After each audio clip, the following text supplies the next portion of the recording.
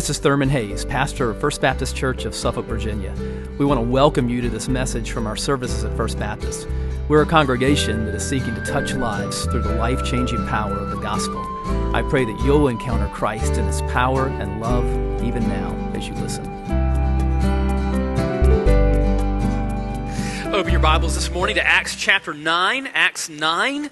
We are looking today at one of the turning points in not only the history of Christianity, but the history of the world, as we talk about the conversion of the Apostle Paul.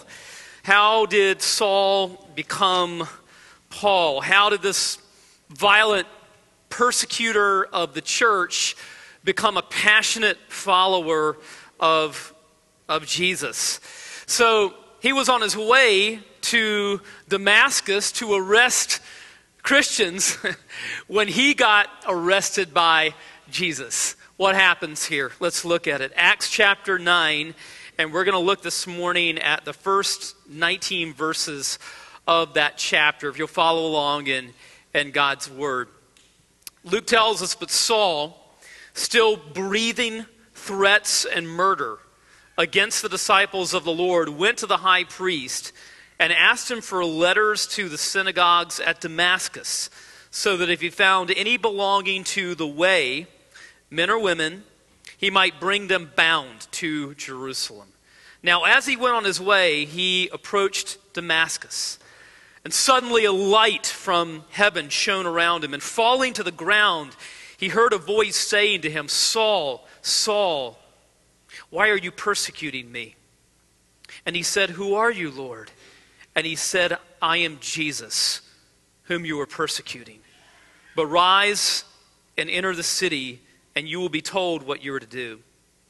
The men who were traveling with him stood speechless, hearing the voice but seeing no one. Saul rose from the ground, and although his eyes were opened, he saw nothing. So they led him by the hand and brought him into Damascus. And for 3 days he was without sight, and neither ate nor drank. Now, there was a disciple at Damascus named Ananias. The Lord said to him in a vision, "Ananias." And he said, "Here I am, Lord." And the Lord said to him, "Rise and go to the street called Straight, and at the house of Judas look for a man of Tarsus named Saul, for behold, he's praying. And he has seen in a vision a man named Ananias come in and lay his hands on him so that he might regain his sight." But Ananias answered, "Lord, I have heard from many about this man, how much evil he has done to your saints at Jerusalem. And here he has authority from the chief priest to bind all who call on your name." But the Lord said to him, "Go, for he is a chosen instrument of mine to carry my name before the Gentiles and kings and the children of Israel. For I will show him how much he must suffer for the sake of my name." So Ananias departed and entered the house. And laying his hands on him, he said, "Brother Saul, the Lord Jesus, who appeared to you on the road by which you came, has sent me, so that you may regain your sight and be filled with the Holy Spirit." And immediately something like scales fell from his eyes, and he regained his sight. Then he rose and was baptized, and taking food, he was strengthened. Let's pray. Father, as we look today at this incredible moment in the history of the world, when Paul came to know you, when you opened the eyes of his heart, we pray that you would open the eyes of our hearts today to understand your word. And we pray for any here who don't yet know the risen Christ, that you would open the eyes of their hearts to trust in Christ. For we pray it in his name. Amen. In 2010, Chris Simpson was leading a white pride march he had on both of his fists, the 8 knuckles of his 2 fists, on one fist he had the word pure tattooed on his knuckles. On the other fist, on the other 4 knuckles, the word hate was tattooed on his knuckles. Pure hate. A couple of years later, he went to see the film Courageous. He renounced white supremacy. He began attending church. A month after that, he was baptized. A transformation from hate to love. And we sort of see that in Acts 9 with another individual. We see a transformation from hate to love. We see someone who is transformed from one of the most violent persecutors of Christians into a passionate follower of Christ. But what we really see here is Ezekiel 36:26 in action. The Bible says there, I will give you a new heart, and a new spirit I will put within you, and I will remove the heart of stone from your flesh and give you a heart of flesh. How does that transformation of the heart take place? The first time that we meet Saul in Acts is in chapter 7, and it's in connection with the martyrdom of one of the first deacons, Stephen.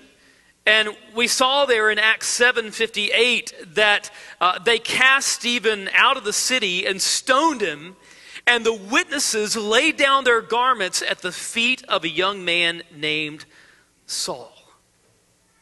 You see, this angry young man is the leader of the persecution of the followers of Jesus in Jerusalem. We saw in chapter 8 and verse 3 that Saul was ravaging the church. And entering house after house, he dragged off men and women and committed them to prison. In fact, Saul was not content simply to persecute the Jesus followers in Jerusalem. He wanted to persecute them wherever they were found. And so in Acts 26, he says about himself, I myself was convinced that I ought to do many things opposing the name of Jesus of Nazareth. And I did so in Jerusalem. I not only locked up many of the saints in prison after receiving authority from the chief priests, but when they were put to death, I cast my vote against them. And I punished them often in all the synagogues and tried to make them blaspheme. And in raging fury against them, I persecuted them even to foreign cities, which is exactly why he finds himself on the road to Damascus on this day. What happened? Well, the first thing that we see here is that Saul was blinded by hate. Blinded by hate. Verses 1 and 2 of chapter 9. But Saul, still breathing threats and murder against the disciples of the Lord, went to the high priest and asked him for letters to the synagogues at Damascus, so that if he found any belonging to the way, men or women, he might bring them bound to Jerusalem. So after the stoning of Stephen, there's this massive persecution that breaks out against the followers of Jesus in Jerusalem. Thousands of them are forced to flee. One of the places that they fled to was Damascus. But it wasn't enough for Saul to simply get rid of the Christ followers in Jerusalem. He wanted to get rid of them wherever they were. He wanted to wipe out this movement. And so he's on his way to Damascus to arrest and to bind the believers that he finds there. Where is this hatred coming from? Where does this guy come from? He is not from Jerusalem.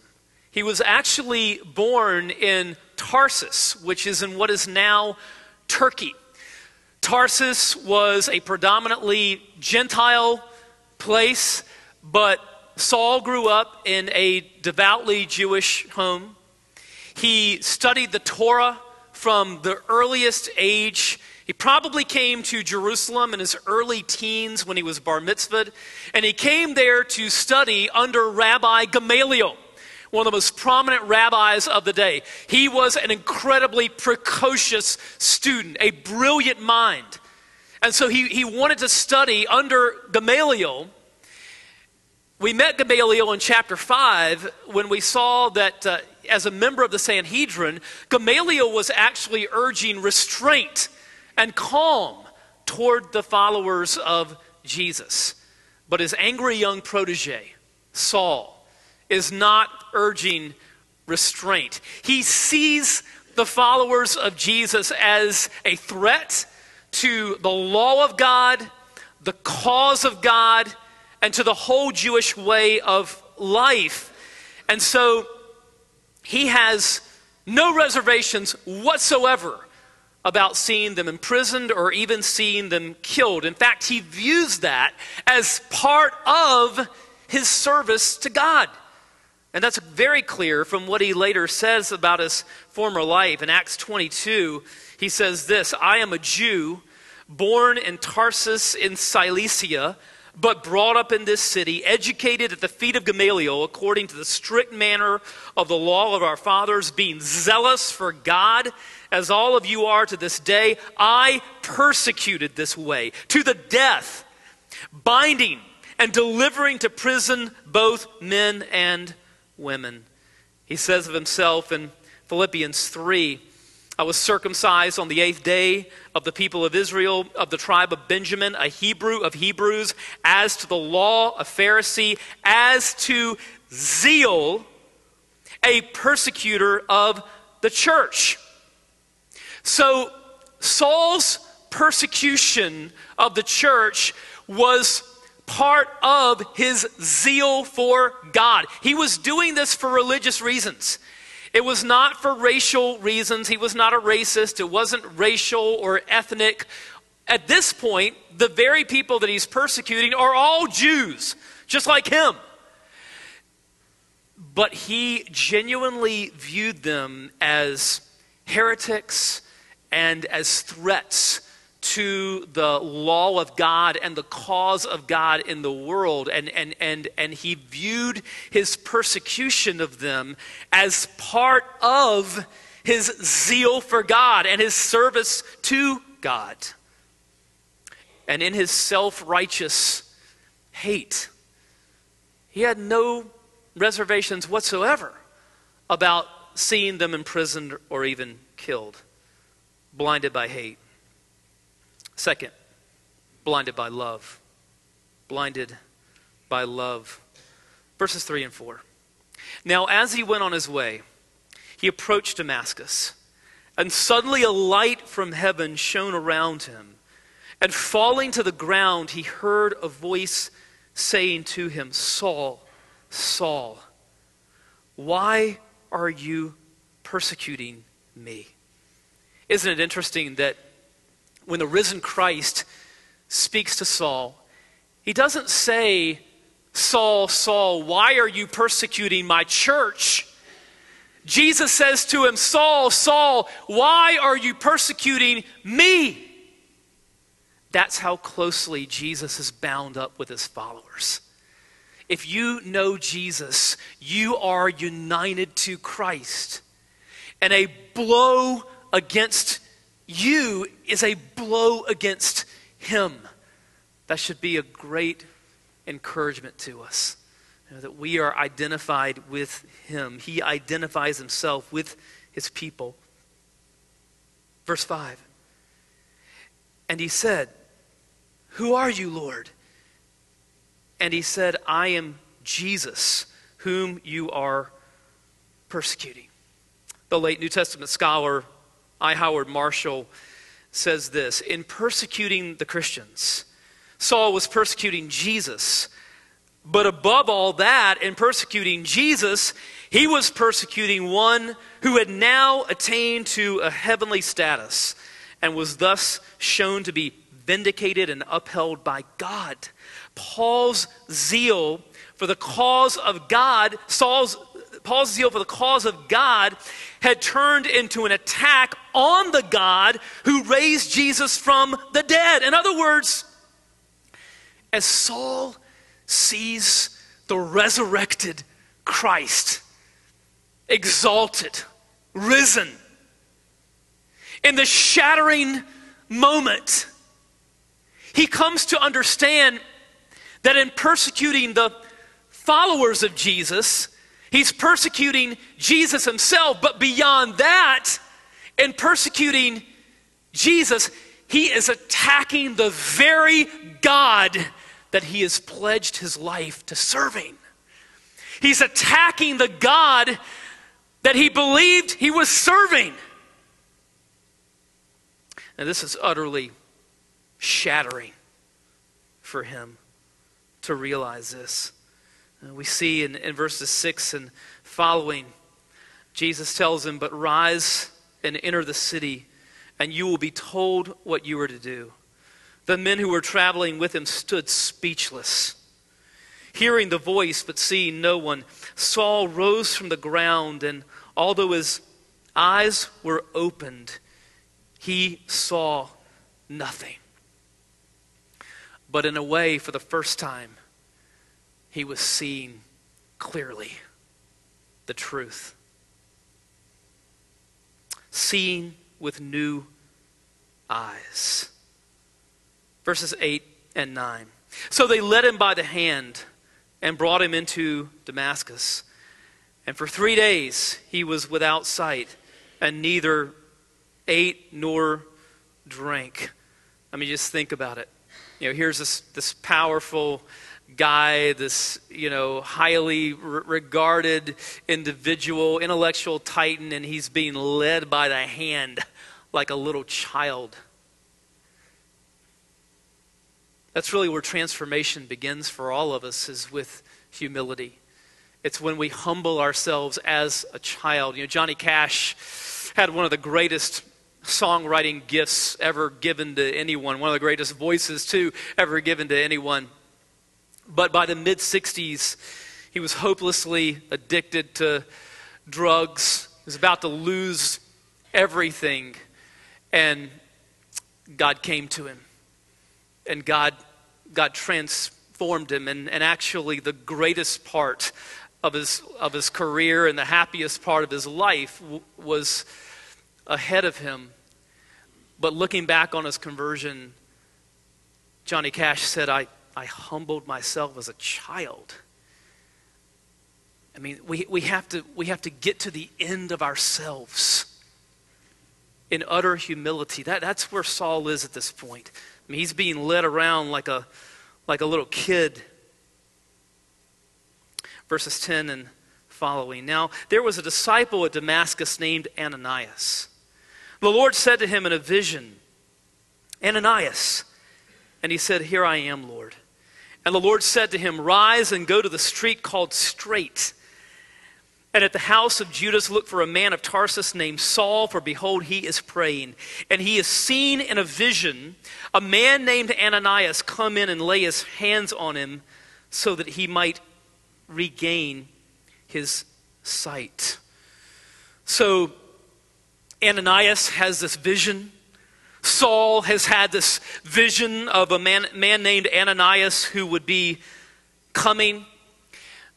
God speaks to both of them through these visions. It's remarkable today what's happening, particularly in the Muslim world. A very, very large percentage of Muslims who are coming to Christ today report that in the weeks and months leading up to them hearing the gospel, that God had worked in their hearts by coming to them through dreams and visions. In fact, we need to pray over the next couple of weeks during Ramadan. This is a time of the year when Muslims are intensely seeking God. And many of them use it for bad. Some use it for bad reasons, but those who are sincere are genuinely seeking God during Ramadan. It ends on the 24th of this month. And so ramp up your prayers for Muslims over the next couple of weeks, because this is a time of year when many of these people, as they're intensely seeking God, Jesus will come to them. Many, often through a vision or through a dream. And we see God working in this way here, but think about what Ananias thinks when he has this vision of going to see Saul. He's heard about Saul. It's like, Lord, you want me to go see him? Really? It reminds me of something that happened a couple of years ago.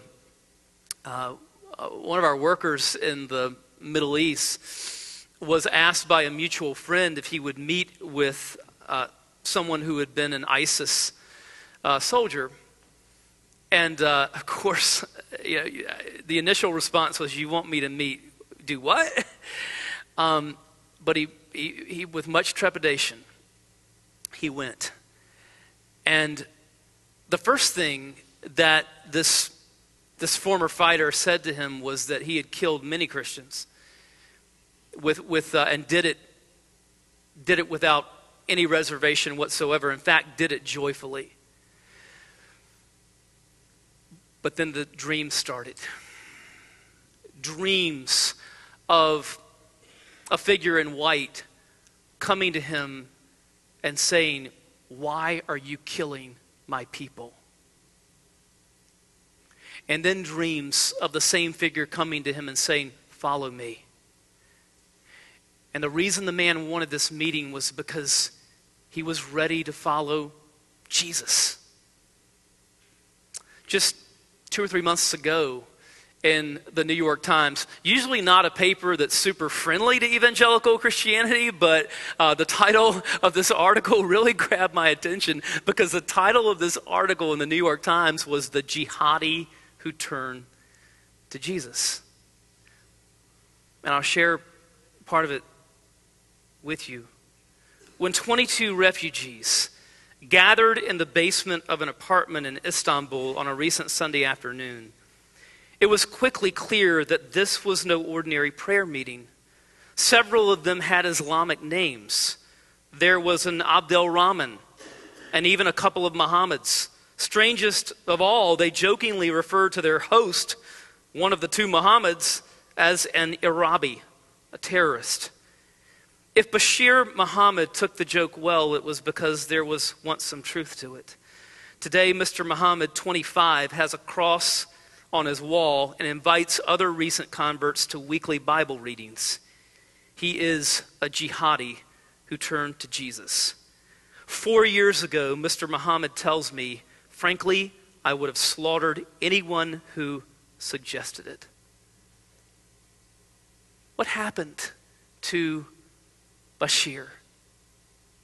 He was a fighter in Syria. He became disillusioned when he saw Muslims killing other Muslims. He left ISIS, took his wife, moved to Turkey.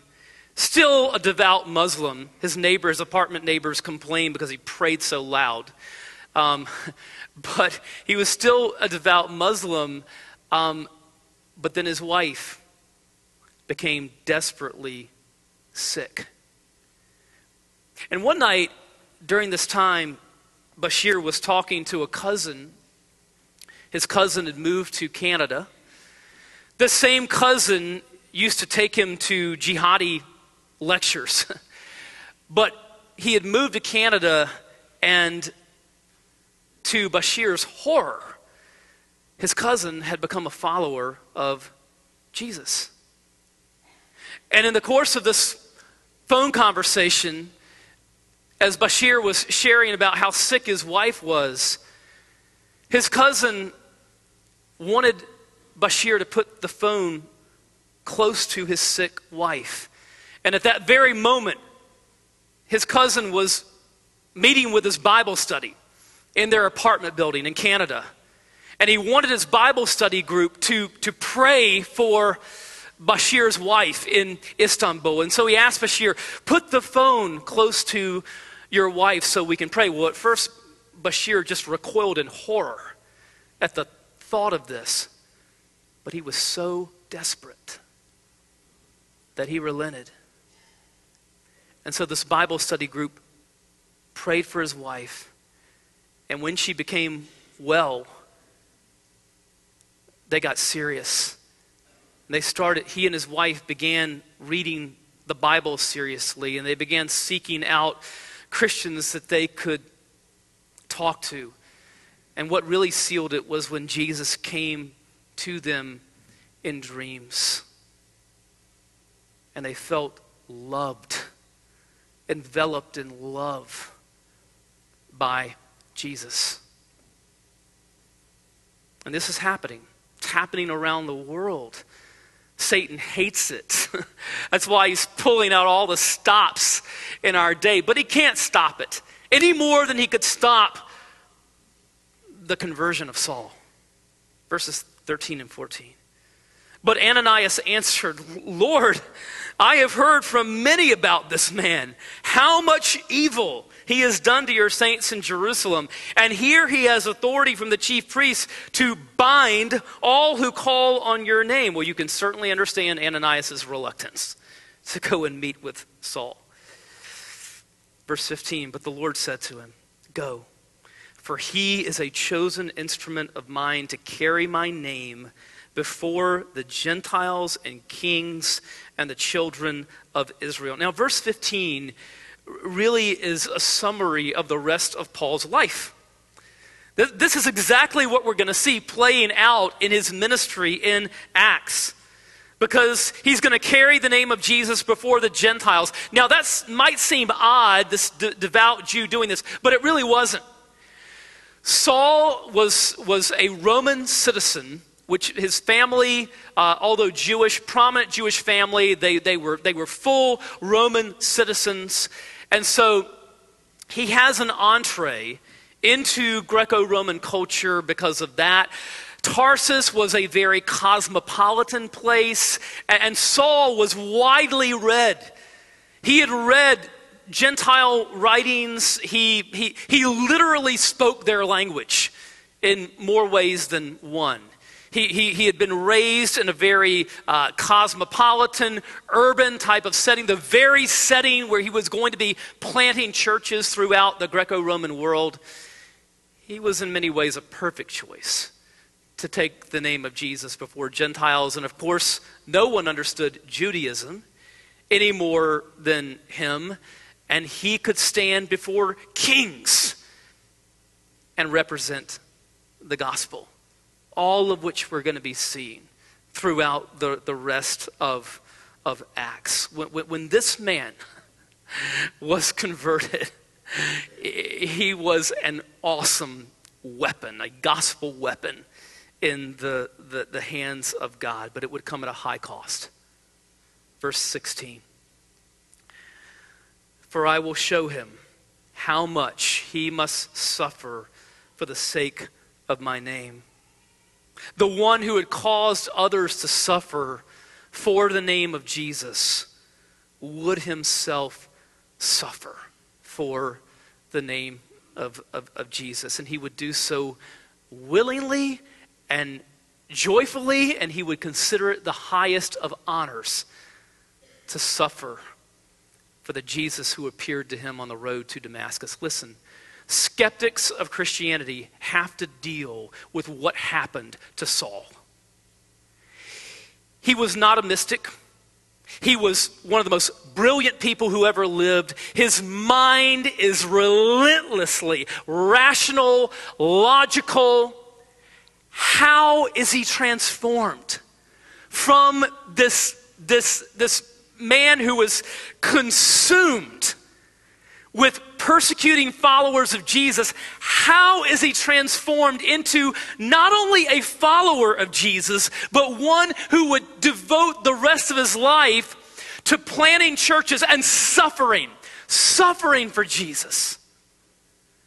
Being beaten and stoned himself, flogged, and eventually martyred. Why is he doing this? Well, the answer is pretty clear. the risen Christ appeared to him. Paul says in 1 Corinthians 15, that he appeared to the apostles.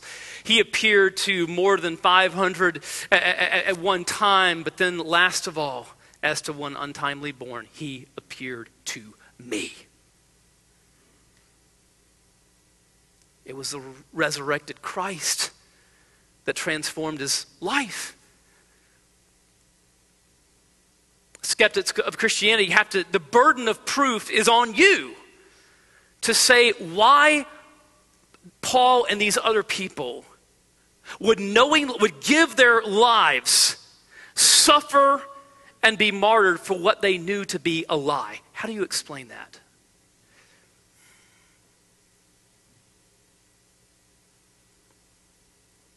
He would suffer for the name of Jesus. Verses 17 and following. So Ananias departed and entered the house, and laying his hands on him, he said, Brother Saul, the Lord Jesus, who appeared to you on the road by which you came, has sent me so that you may regain your sight and be filled with the Holy Spirit. And immediately something like scales fell from his eyes, and he regained his sight. Then he rose and was baptized, and taking food, he was strengthened. Now we saw last week with the conversion of the Ethiopian man, what was the first thing that happened after he came to Christ? He said, where's water so that I can be baptized? What's the first thing that happens when Saul comes to Christ? He's baptized. What was the first thing that happened last week in chapter 8 when the Samaritans came to Christ? They were baptized. When we looked at chapter 2 on the day of Pentecost, what does Peter say to these people that were coming to Christ? He says, repent and be baptized. So in Acts, the mark that people had crossed from death to life was believers' baptism by immersion. It's the very meaning of it. As people are lowered beneath the water, that's burial. As they're raised up, that's resurrection. It's the sign that you are following the one who was crucified, buried, and raised. And the other mark in Acts that people have come to Christ is what we're getting ready to take part in, the Lord's Supper. And that's why we call baptism and the Lord's Supper ordinances. It's because they are ordained by Jesus himself. Baptism and the Lord's Supper are not church traditions. They were not invented by human beings. They are personally commanded by Jesus for his followers. And so if you love Jesus, if you're a follower of Jesus, you should want to be baptized and take the Lord's Supper because you love him and you want to obey him. He has ordained these two ordinances of our faith. And there is a mysterious power inherent in both of the ordinances. Author Sarah Miles says this: one morning when I was 46, I walked into a church, ate a piece of bread, took a sip of wine. A routine Sunday for tens of millions of Americans, except that until that moment, I had led a thoroughly secular life, at best indifferent to religion, more often appalled by it. This was my first communion. Eating Jesus, as I did that day to my great astonishment, led me against all my expectations to a faith I'd scorned and a work I'd never imagined. The mysterious sacrament turned out to be not a symbolic wafer, but actual food, indeed the bread of life. Let's pray. Father, we desire that what we take part in now not be an empty ritual, but that it be actual nourishment for our souls. And we pray that you would make it so. We pray that you would nourish us this morning. Strengthen us through taking part in one of the ordinances that you personally commanded your followers to practice along with baptism. And as we just take a few moments right now before we take part in this special meal that Jesus ordained, let's take a few moments and just think about where we are in our relationship with the Lord. Or maybe you're here today and you haven't yet entered that relationship. Enter today. The door to God's heart is open. Jesus stretched out his arms for you and died on a cross for you. And his arms are still open wide to you. He is risen. He is Savior and King for all who will turn to him in repentance and faith. Turn to him now. Trust him now.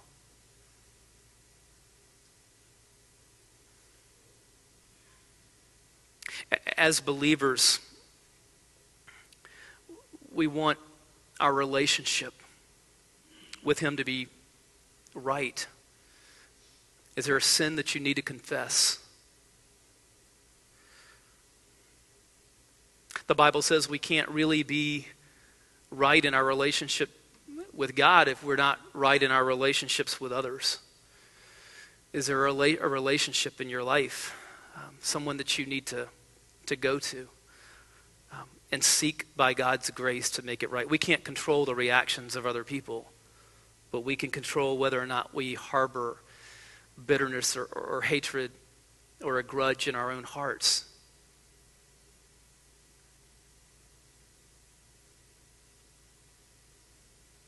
Let's take a few moments just in quiet and just talk with the Lord.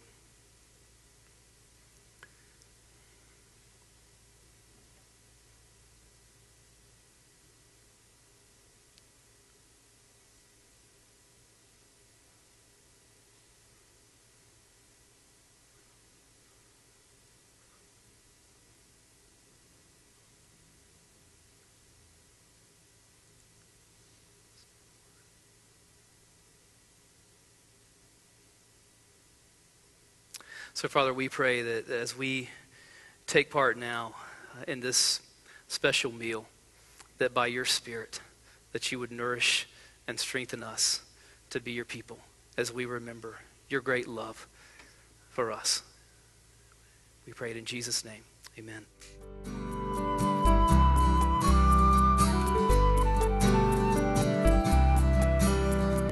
I hope you've been blessed by this message. Christ is the answer for every need, now and for all eternity. As someone once said, Jesus plus nothing equals everything, and everything minus Jesus equals nothing. Have you trusted in Jesus as your Savior? If not, why not now? His arms are open wide to receive you. It may help to pray a prayer like this. Father, I know that you are holy and that I have sinned and fallen short of your glory. I know that you are a righteous God who must punish sin, but I believe that your Son Jesus took my punishment for me, died in my place, and rose from the dead so that I could have eternal life. Right now, I turn to Jesus and trust in his finished work for me. In his name I pray, amen. You know, the Bible says this in John 1:12, to all who did receive him, who believed in his name, he gave the right to become children of God. And that means that if you've received Christ, God has adopted you as his beloved child, his very own son or daughter. Just imagine it. Almighty God, the Lord of this universe, the one who possesses all authority in heaven and earth, is now your loving Father, and you are his child. You say, I love him. How can I honor God with the rest of my life? Well, when you love someone, you want to spend time with them. We get to know God through his word, through prayer, and through his people. I would encourage you to pick up a copy of the Bible and begin to read it. Begin to pour out your heart to him in prayer. And find a church family where the Bible is preached, where Christ is exalted, and where his love is flowing. If you're local, I want to invite you to the church I pastor, First Baptist Church of Suffolk, Virginia. I'd love to meet you and help you in your Christian journey. I would love to connect you to some other people who love the Lord and who would love you too. Come to one of our services. Be sure to speak to me before or after the service. Maybe you live outside our area. I'd love for you to write me. My email is pastor@fbcsuffolk.org. Tell me what God is doing in your life. If you have spiritual questions I can help you with, please let me know. We're on this journey together.